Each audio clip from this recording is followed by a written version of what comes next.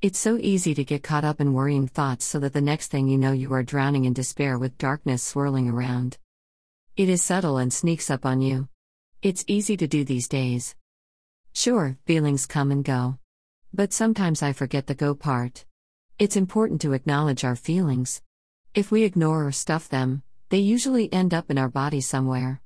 These days I spend time doing body scans, so I can feel the feelings stored in my body and release/heal them.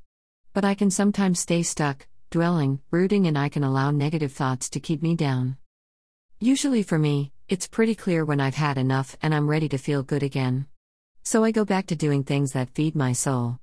We always have a choice. I started meditating again, and then this morning I sat on my porch in deep reflection. I wanted to experience the feeling of excitement again, and as I sat there in silence, the ideas just started coming. I had allowed some negative experiences and insights even to question everything.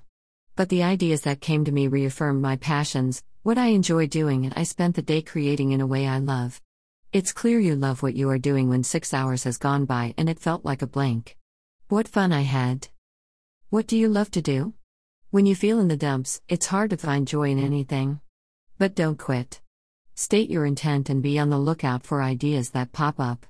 Creativity nurtures the soul, and it's a wonderful expression of your path and the gift it can bring to others.